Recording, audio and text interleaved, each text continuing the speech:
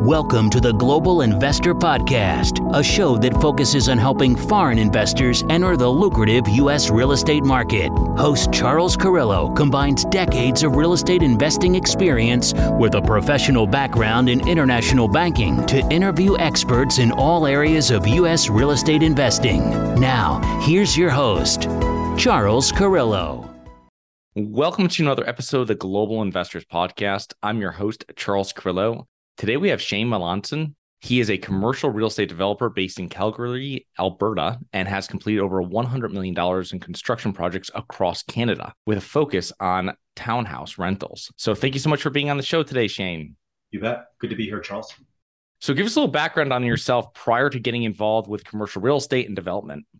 Yeah, I guess just kind of how I got into real estate, if you will. I mean, I'm from a smaller town, Whitecourt, Alberta. Both my parents were teachers. And I initially thought I was going to get into oil and gas. That was kind of the path to making money. That was kind of what I was focused on when I was younger. And came to Calgary in 96, went to U of C, University of Calgary, got an economics degree, and with a concentration in applied energy and a minor in management. So I was really focused on getting into oil and gas. That was kind of where I thought I would end up. But in 03, 04, there wasn't much in the way of jobs. So I ended up actually at the city of Calgary and got into assessment. That was like appraisals, assessment. And that was kind of my introduction into real estate. And what initially happened was I would get tasked with looking at houses that sold in the same year twice. And what I was focused on was like, were they fraudulent or what was going on? And really what it was investors buying and flipping, right? And that was something that was kind of new to me. And so I remember going out for lunch with one of the kind of senior assessors, and I just asked him, like, what was this, like, what was going on? And he kind of explained it to me. And I thought, well, like, some of these guys must be making $100,000, right? Because I'd see the sale prices anywhere from 100 to 250,000. I didn't really understand that you had to put, how much went into it, but that was kind of my introduction into investing. And so I slowly got into it. In 2006, I moved over to commercial finance at Sun Life. And so I was working on larger projects to understand how people bought and sold, $5, $10, $20 million commercial properties. And it was the first time that I'd seen a syndication. I still remember there was these two individuals that were essentially buying. It was a strip retail, and I think they needed. It was like, let's say it was $10 or $12 million, and they were putting in $3 million of equity. And I was thinking, like, how did they come up with it? But they had raised about 75% of it from limited partners, and so they explained, and I just peppered them for like 2 hours, and so that was kind of my introduction into syndications. And anyways, we can kind of jump off wherever you want, but that was kind of how I went from res to commercial. And then my father-in-law, who's a big developer, they've got a publicly traded company. He kind of took me under his wing and then showed me, how all the pieces fit together. Because it's one thing to see things kind of piece by piece, but it's very different when you get behind the curtains and you see how a deal is actually put together.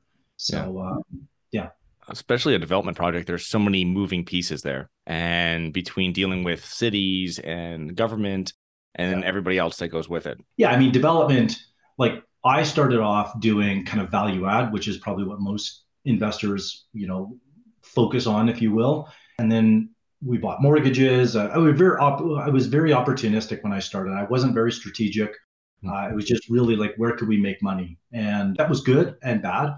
But that led me down to a 1,150 acre mobile home community that we developed. And then we went into industrial, like light industrial development, retail development, which I still do, but I'm not a fan of today. And then over the past 3 years, I've been really focused on built to rent in townhouses, right? Anywhere from kind of 20 to 100 and some units. So yeah, that's what I'm about to get into is that about your current business. So your current investment criteria is really working with those townhouse communities. I mean, what else do you guys focus on other than townhouse communities, or is that really your primary focus? It's my focus right now.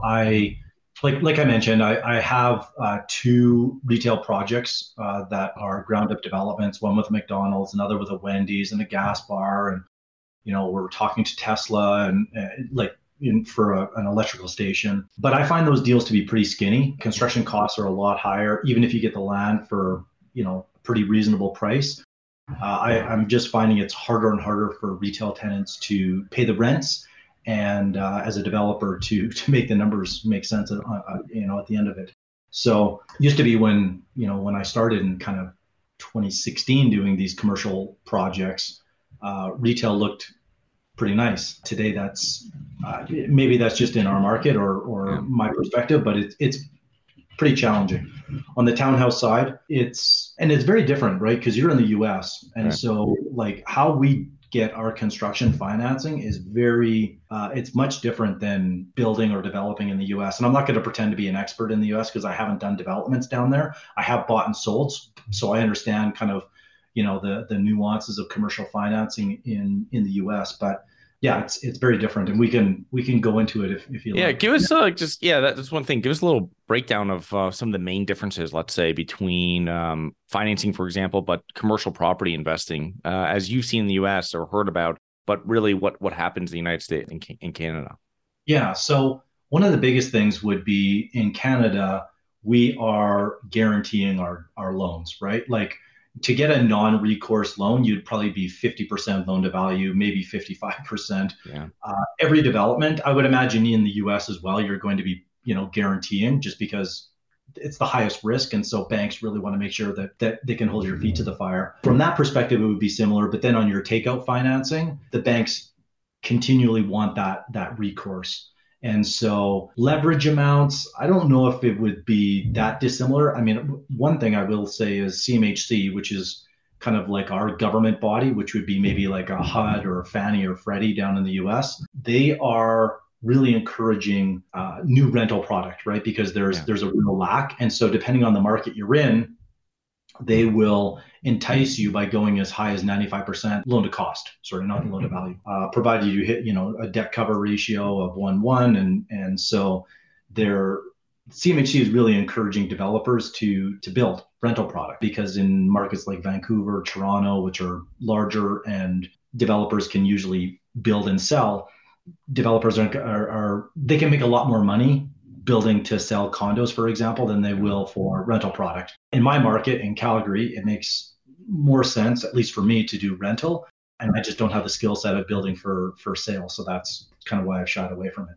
Why do you think commercial real estate might be a better investment strategy versus residential for many investors? Because you're dealing a lot with residential. You're obviously doing development for it, but you work a lot as well in commercial. I mean, what kind of investor should be more focused on one versus the other in your experience? I mean, that's a good question, because I literally just did this on my podcast last week, where I kind of outlined like 10 of the lessons that I learned. And I used to have kind of like very narrow focuses on, okay, like commercial is the best, or light industrial is the best, or multifamily value add. And the reality is, like, it really depends on the where you are in the market cycle, what your experience is. And so for me, one of the big things that I focus on is like, where do I have a competitive advantage, right? And so I think the average person, if you're just like, so I would take a step back and say, are you an active or passive investor? If you're a passive investor, then you can pick and choose depending on your risk profile, what you understand, who you're dealing with. I would kind of ask those type of questions. But let's pretend that you're an active investor. I would really be asking the question, like, why do you have this unique or competitive advantage over everybody else in the market?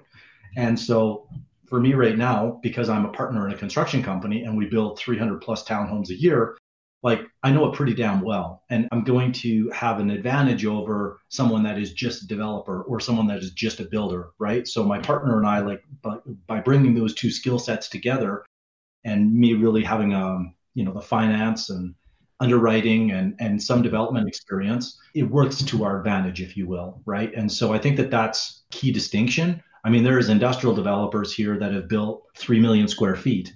So they know things that I'm not going to know: turning radiuses, bay depths, and like, crossdock, and all the different things, that because they understand who their tenant is and what that tenant wants. Just like when you build 300 units a year and you start walking with tenants and you start to understand, like, who's the demographic, what are they looking for, what do they want. You just start to get a sensitivity for that. And I think that's really where, it's little things, but they make a big difference. And every project we learn something on. Interesting. So as a developer, and I mean, how would you suggest, and how do you protect against any type of downturn in the market? I mean, like one of the biggest things that we try to protect against is like we run several different sensitivities, right? So one thing that we're able to do is really focus on or control our costs, right? I would say that's probably one of the biggest risks. Interest rate risk. I mean, right now, I think the biggest thing you can do is just have more equity than you think you're going to require.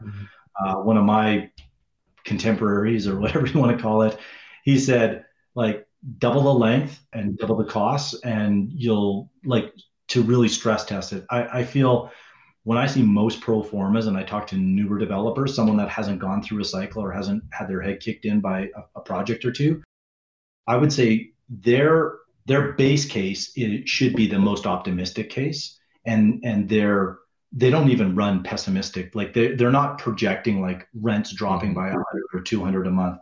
They're not projecting rent, interest rates to go up by 1 or 2% or even 3%. I mean, and I was guilty of this even on my last retail project.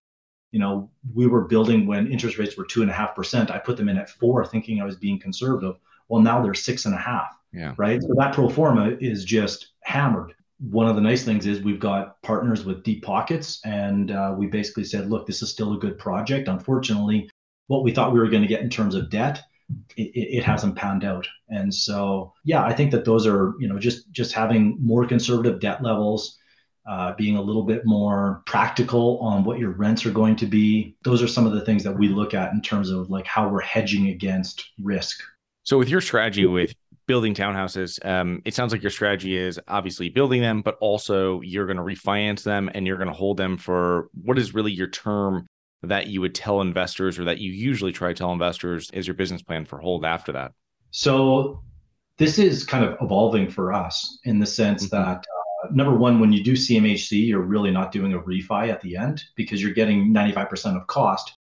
Like the construction terms out, if that makes sense, right? It's not like your traditional, like when I was building commercial, for example, you go in with your construction financing at, call it 75% loan to cost. And then the value on the back end, you're almost able to pull your equity out, once it's complete. In a multifamily or townhouse project, you're going in with skinny equity.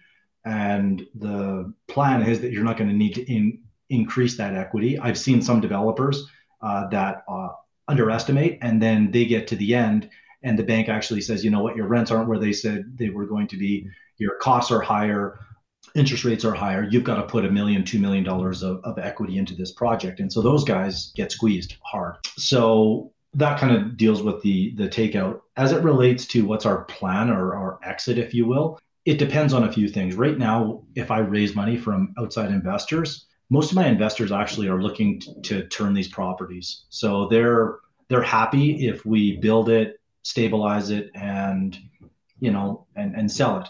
That's not really what I want to do, but it's not entirely my decision, if you will, right? So if I've got 5 investors in a deal and 2 or 3 of them are saying, hey, Shane, we're okay if you hold it, but our preference would be to capitalize on where things are at. Can we sell it? Then we'll certainly explore those options. Lately, I've been primarily trying to do deals without investors. So if I can do the deal without a limited partner, I will. More control, less people I have to answer to, and obviously more upside and more profit. And so we are starting to do that. And then I can do whatever I want, if that makes sense. Like not to be, like just all about Shane type of thing, but that's just the reality, right? I mean, if you have other investors, then you have to take into account what they want. But if it's your project, then you can do whatever the hell you want, and that is kind of a liberating feeling, if you will, because I've raised a lot of money over the past, call it since 2008, and only recently have I started to do some projects just on my own. And there's no perfect or one way to do it. It's just having that flexibility to do either or. So over this, say, 15 years of raising capital, what are some of the most effective ways that you have utilized for growing your investor base? Well, I think first and foremost is putting our investors first. And I know that that sounds trite and that everybody says that, but I can tell you there have been projects that we could have, as the general partnership, like per the GPLP agreement, like we were entitled to certain things, but we just did not take them.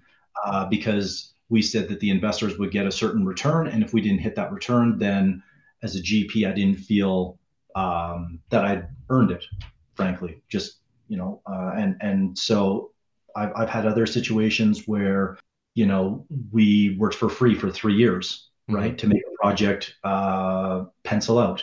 And so all of these projects and deals that maybe don't go the way that you want them to, when your investors see that you've got their back and that you're going to work through it. I mean, you just think of COVID, you think of, through 08, like there's been, like markets are not always like a straight line up and to the right.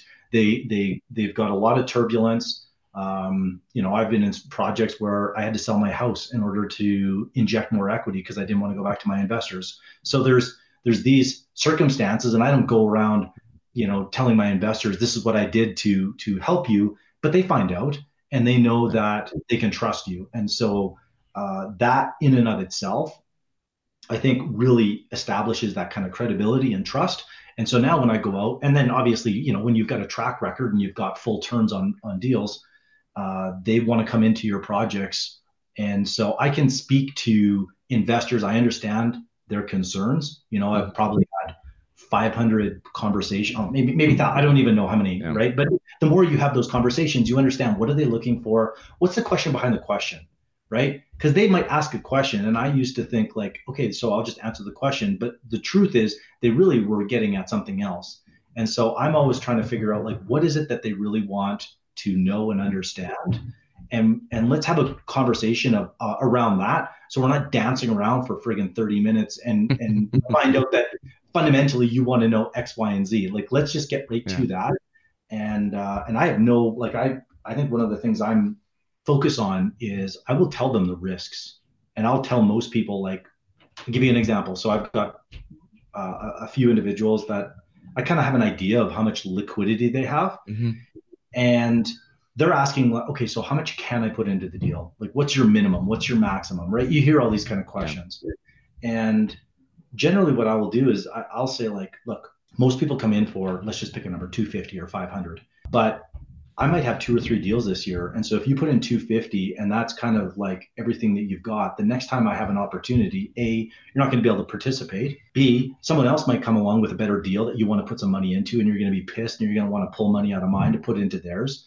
And so I just try to have like real honest conversations where it's like, this isn't the only time you're going to see a deal from either me or someone else. So don't put everything into this for lots of reasons, because I don't want that responsibility, and there is a risk, right? So I think those just like really transparent conversations, I think it helps them get a sense as to like, I'm not just trying to, put everything into my deal, and I'm doing this for the long term, right? I plan to do this for the next 25 years. So. Yeah, I totally, my first investors brings back memories. I had my first passive investor several years back, and he gave me a number that he wanted to invest. And then he came back like a week later, a few days later, whatever it was, and doubled that number.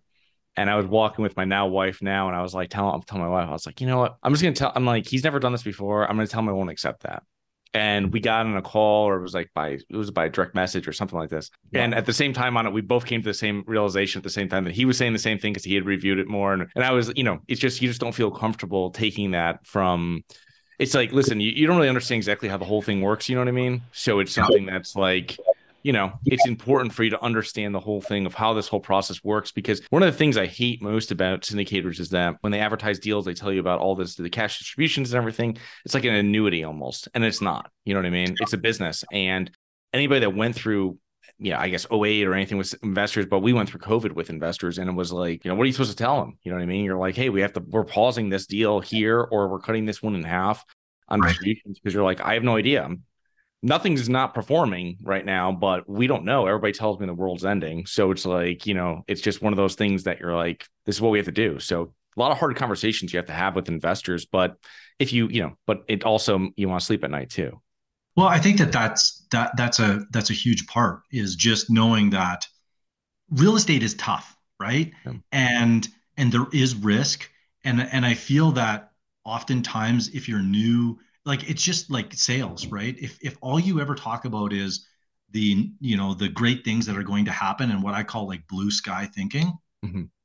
anybody that's been in business or been around for any period of time and that has like real significant money, like when I'm raising money from people that might have 50, 100, 200 million, like they already know the good stuff. They want to know, like, are you prepared to talk about like the tough times and the things that are going to possibly derail the deal, right? Because they're more on wealth preservation and risk management, and so they're like, have you even thought through what are the negatives that could kill you in this deal, right? Like how do you stay alive? Yeah. And I think, yeah, to your point, like, and the fact that you didn't take, all the investors' money, like that's huge, right? Because 9 out of 10 syndicators, that they would think that that's a win, but 2 years down the road they might realize, oh, I wish I wouldn't have taken all Yeah. that in investors' capital because of COVID or whatever it happens to be. So, Yeah. anyways. Yeah, no. So, and for future deals, whatever it might be, but really, it's just you just have to act on as a respect as you're working with a partner that you're going to be with for several years. You know what I mean? Do you have money sitting in the stock market and you're worried about it? Or worse, you have money sitting at the bank, not keeping up with inflation? My name is Charles Carrillo, founder and managing partner of Harborside Partners. And since 2006, I've been investing my money and my family's money into income producing properties. These are real assets, real properties with real addresses that produce real cash flow. At Harborside Partners, we provide passive investors who love real estate with a turnkey investing solution. If you want to put your money to work in real estate but can't find deals, don't have the time to get funding, and the last thing that productive people want to do is manage real estate. We find the deals, we fund the deals, and we manage the tenants, the termites, and the properties. Partner with us at investwithharborside.com. That's investwithharborside.com. Go to investwithharborside.com. If you love real estate, you like the idea of passive income, and believe that income-producing properties will appreciate over time, go to investwithharborside.com. That's investwithharborside.com.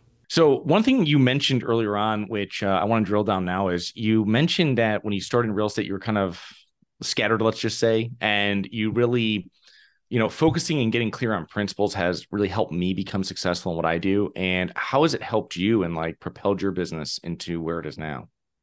I think the biggest thing for me is just the clarity and focus. You can really become an expert versus just like constantly learning. Like you're going to learn, but I'd rather learn like nuances versus big expensive lessons, right? Like I don't want to have to continually um, figure these things out as I'm going, and like I tell a lot of clients, like, so on the construction side of our business, we'll get new developers coming through, and oftentimes I'll say, look, this deal, the one that you're looking at right now, it's like marginally okay, right? Like I could probably make it work because I've done 10 of them. But I would go into it with the mindset that you're probably going to break even, or you might even lose a bit of money. So my suggestion would be like, are you planning to do 10 of these, or are you just trying to do one? Because if you're doing one, it frankly, it may not be worth it. And that's not what they want to hear, but it's the truth, because they just don't know what they don't know. And it's really hard to tell someone, okay, well, the city could do this and this could happen. And, the neighbor down the street could, roadblock you, or that power pole in behind might cost, $100,000 to bury, or whatever it happens to be. Like there's just so many variables that happen in a development, or the inverts when you tie into the city. They said they were at this, but they're actually much lower. Now you need a sump, or you need to tie in over here, or you need on-site storm. And there's these like unknowns that it's like the way it should be and the way it is, right? And the way it should be is the plans are perfect and everybody does exactly what they're supposed to, and a carpenter shows up when he's supposed to, and everybody, holds hands and they do things properly. But guess what? That doesn't always happen, right? People don't show up. People get, like, they quit. They do crappy work, whatever it happens to be. And so you have to, like, as a general contractor, as a developer, you're just problem solving. And so you just almost have to embrace that and know that, like, do I even want to do this? Um, I've come to the realization I like it, and so that's okay. But I also have very clear expectations of what I'm getting into. And so if I was building offices, for example, right now, I wouldn't know what to expect on the construction side of things and what the tenant wants. And so to your point, knowing, like, try to minimize as many of those variables as possible, I think. And Yeah. and that what does Charlie Munger say? Like, wisdom is like not having to solve problems but avoiding them on the outset, right? So if you can avoid as many problems on day one because you have a pretty good idea because you've done it 10 times, I think that's really the strategy that I'm focused on right now versus saying, oh, okay, well, just because I have this skill set, maybe I should apply it over here. Maybe I should go over here. And that's Right. another reason why I even stay as close to home as possible. Because as soon as I start going further away from Calgary, I just know that I'm competing with someone that's been in that market for 10 or Yeah. 15 or 20 years. And so when someone comes into my market and they don't know, they're going to learn some lessons. And that's just the reality. Just like I know if I go into their market, I'm going to learn some lessons. So if I'm going to go to that market, I better be kind of thinking, I want to be here for the next 20 years. Yeah, that's one of those things that doesn't really show up in the underwriting, which I've seen if I passively invest in a deal or if we're partnering with an operator on the ground, is seeing exactly how what kind of where their base of operations is, where their boots on the ground is, where they focus, and you There can't you see it go. from a spreadsheet. It's like the story, the narrative of that deal. But the thing though is that it's super important, and people don't look at that. They're like, "Oh, I see rent comps over here," like, and like they don't move like 80 miles from where they are. You know what I mean? Like this is like everybody's here. You know what I mean? So it's like this is what they focus on, and that's like you can't get that with a lot of different operators and developers. So super important stuff. Yeah. And just to touch on that, like when we were going into the US, into Dallas and Houston to buy Class A apartments, the market was like you could be across the street and it could be a different, like demographic and different market rents and different risk profile and different like one of the things we saw in Houston specifically was like what school district is it in? Meaning what is the like how good is the football team? What's the program like? Right. And some renters like in affluent communities would like rent just so that they could have an address that their kid could go and play at this high school. And it was it was very foreign to me being here in Canada, right? That wasn't as something that I'd really seen. But yeah, and a local would know that. But if you're, flying in 4 hours and you're starting to figure all this out, you start to realize there's probably a lot of things I don't know about this market that I got to get up to speed on. Yeah, that's a great example. Great example. So as we wrap up here, what are some common mistakes you've seen, say, new or even experienced commercial real estate investors make, whether it's U.S. or Canada? I think the mistakes that I see are uh, probably from a strategic standpoint. I would say that they like so this would be like just not having clarity or focus, right? Another one is partnering with people that have like non-complementary skills, and not having those kind of difficult conversations up front. I won't get into the details, but I remember like I was at a stage where I was going to partner up with someone, and I sent them kind of like a 2-page outline of okay, roles and responsibilities, who's making decisions, how are decisions being made, what happens if there's a stalemate, like all the things that I could think of because I'd already been at it for 10 years. And what was interesting is the individual didn't even respond to my email. And I had a friend that partnered with this person and is now going through some very difficult times. I'll just put it that way. Yeah. And it's because I don't think that they ever addressed like what happens if. And people don't want to think about that. They don't want to talk about it. They want to Um, think. And I was like this because so that's why I can kind of speak from experience is that um, you focus on all the great things that you can do together, that everybody is getting along, that we're friends, that money isn't going to get between us, that we can come to a resolution. And the reality is, I have found that there's generally an alpha in every deal. And by that I mean like someone that has the ultimate hammer to make the decision. And it could be on certain avenues. Like so my partner now, I know that like I know the financing and the numbers. He knows the kind of the development and the construction side of things. So I don't try to like interfere over here. Like I understand what's going on and we have good conversations, but at the end of the day, I'm not going to jump into his swim lane and start making key decisions, just like he's not going to come over. And so there's that mutual respect, but that is not common, and it's pretty hard to find, I think. I think the other challenge that or mistake that I see new investors is they just don't see enough deals. So, I used to help newer commercial real estate investors get into their first projects. And so they would send me deals that they're looking at. And I kind of felt like a broken record where I was kind of, raining on their parade. But frequently I would point out all the things that I hated about the deal, how small the market is, how small the property is, like if everything works out well, you're only going to take this from this value to this value. And like, what's the risk to getting from point A to point B? And does it make sense? And why are you doing this deal? And, like just really trying to help them think it through. And it would be like my wife and I are looking at buying a new house. And so it's, kind of, I haven't looked at houses in 6 years. And so like, I had to like reset my brain. Like, what is 1.5 get you today? What does 2 get you? Like all these, like the numbers and the bandwidth. Because I had this paradigm from 6 years ago of what a $2 million house is, and it's very different than what it is today. And so, I'm like, okay, guess what? Like, let's spend the next 6 months and go look at every friggin' house, because I want to know like what good value is, and I don't know what that is today, right? If you show me one house and you say that that's the price, I kind of either have to accept it or reject it. But if I go see 100, then it's a very different story. Just like if someone's going to buy an apartment building or a retail strip or light industrial, like go look at 100, go talk to a bunch of tenants, go like immerse yourself in it, because guess what?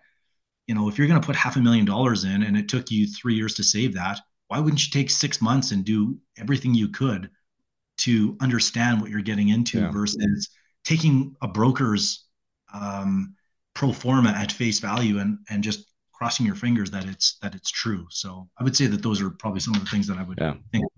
Yeah, those are some great ones. I love the one about the tenants, because that's something that I only hear that from experienced investors. You never hear like newbies like, oh, I talked to all the tenants and, all this kind of stuff. Because usually there's a problem that they have, right, when they're bringing this to you. Oh, yeah. But when you talk to tenants, then you're really getting the scoop on what's happening, right? There's no shiny brochures. They're like ready to move out for one reason or another, or they just moved in, or they're mad about something, and they'll tell you about it. And as long as you want to listen. But a lot of great information there, Shane. So how can our listeners learn more about you, your business, and your podcast? Yeah, I think my website. So just my name, Shane Melanson, Melanson, ShaneMelanson.com. And I think there's links to my book and my podcast and all that kind of stuff. And you can, I guess, learn a little bit more about raising capital or real estate developments there. Yeah, a lot of great information in there. And then also his club syndication book there, How the Wealthy Raise Capital and Invest in Commercial Real Estate. So a lot of great information. Thank you so much for coming on today. Thank you, Charles. Hi, guys. It's Charles from the Global Investors Podcast. I hope you enjoyed the show. If you're interested in getting involved with real estate, but you don't know where to begin, set up a free 30-minute strategy call with me at schedulecharles.com. That's schedulecharles.com. Thank you. Thank you for listening to the Global Investor Podcast. If you like the show, be sure to subscribe on iTunes or Google Play to get new weekly episodes. For more resources and to receive our newsletter, please visit globalinvestorpodcast.com. And don't forget to join us next week for another episode. Nothing in this episode should be considered specific, personal, or professional advice. Any investment opportunities mentioned on this podcast are limited to accredited investors. Any investments will only be made with proper disclosure, subscription documentation, and are subject to all applicable laws. Please consult an appropriate tax, legal, real estate, financial, or business professional for individualized advice. Opinions of guests are their own. Information is not guaranteed. All investment strategies have the potential for profit or loss. The host is operating on behalf of Syndication Superstars, LLC exclusively.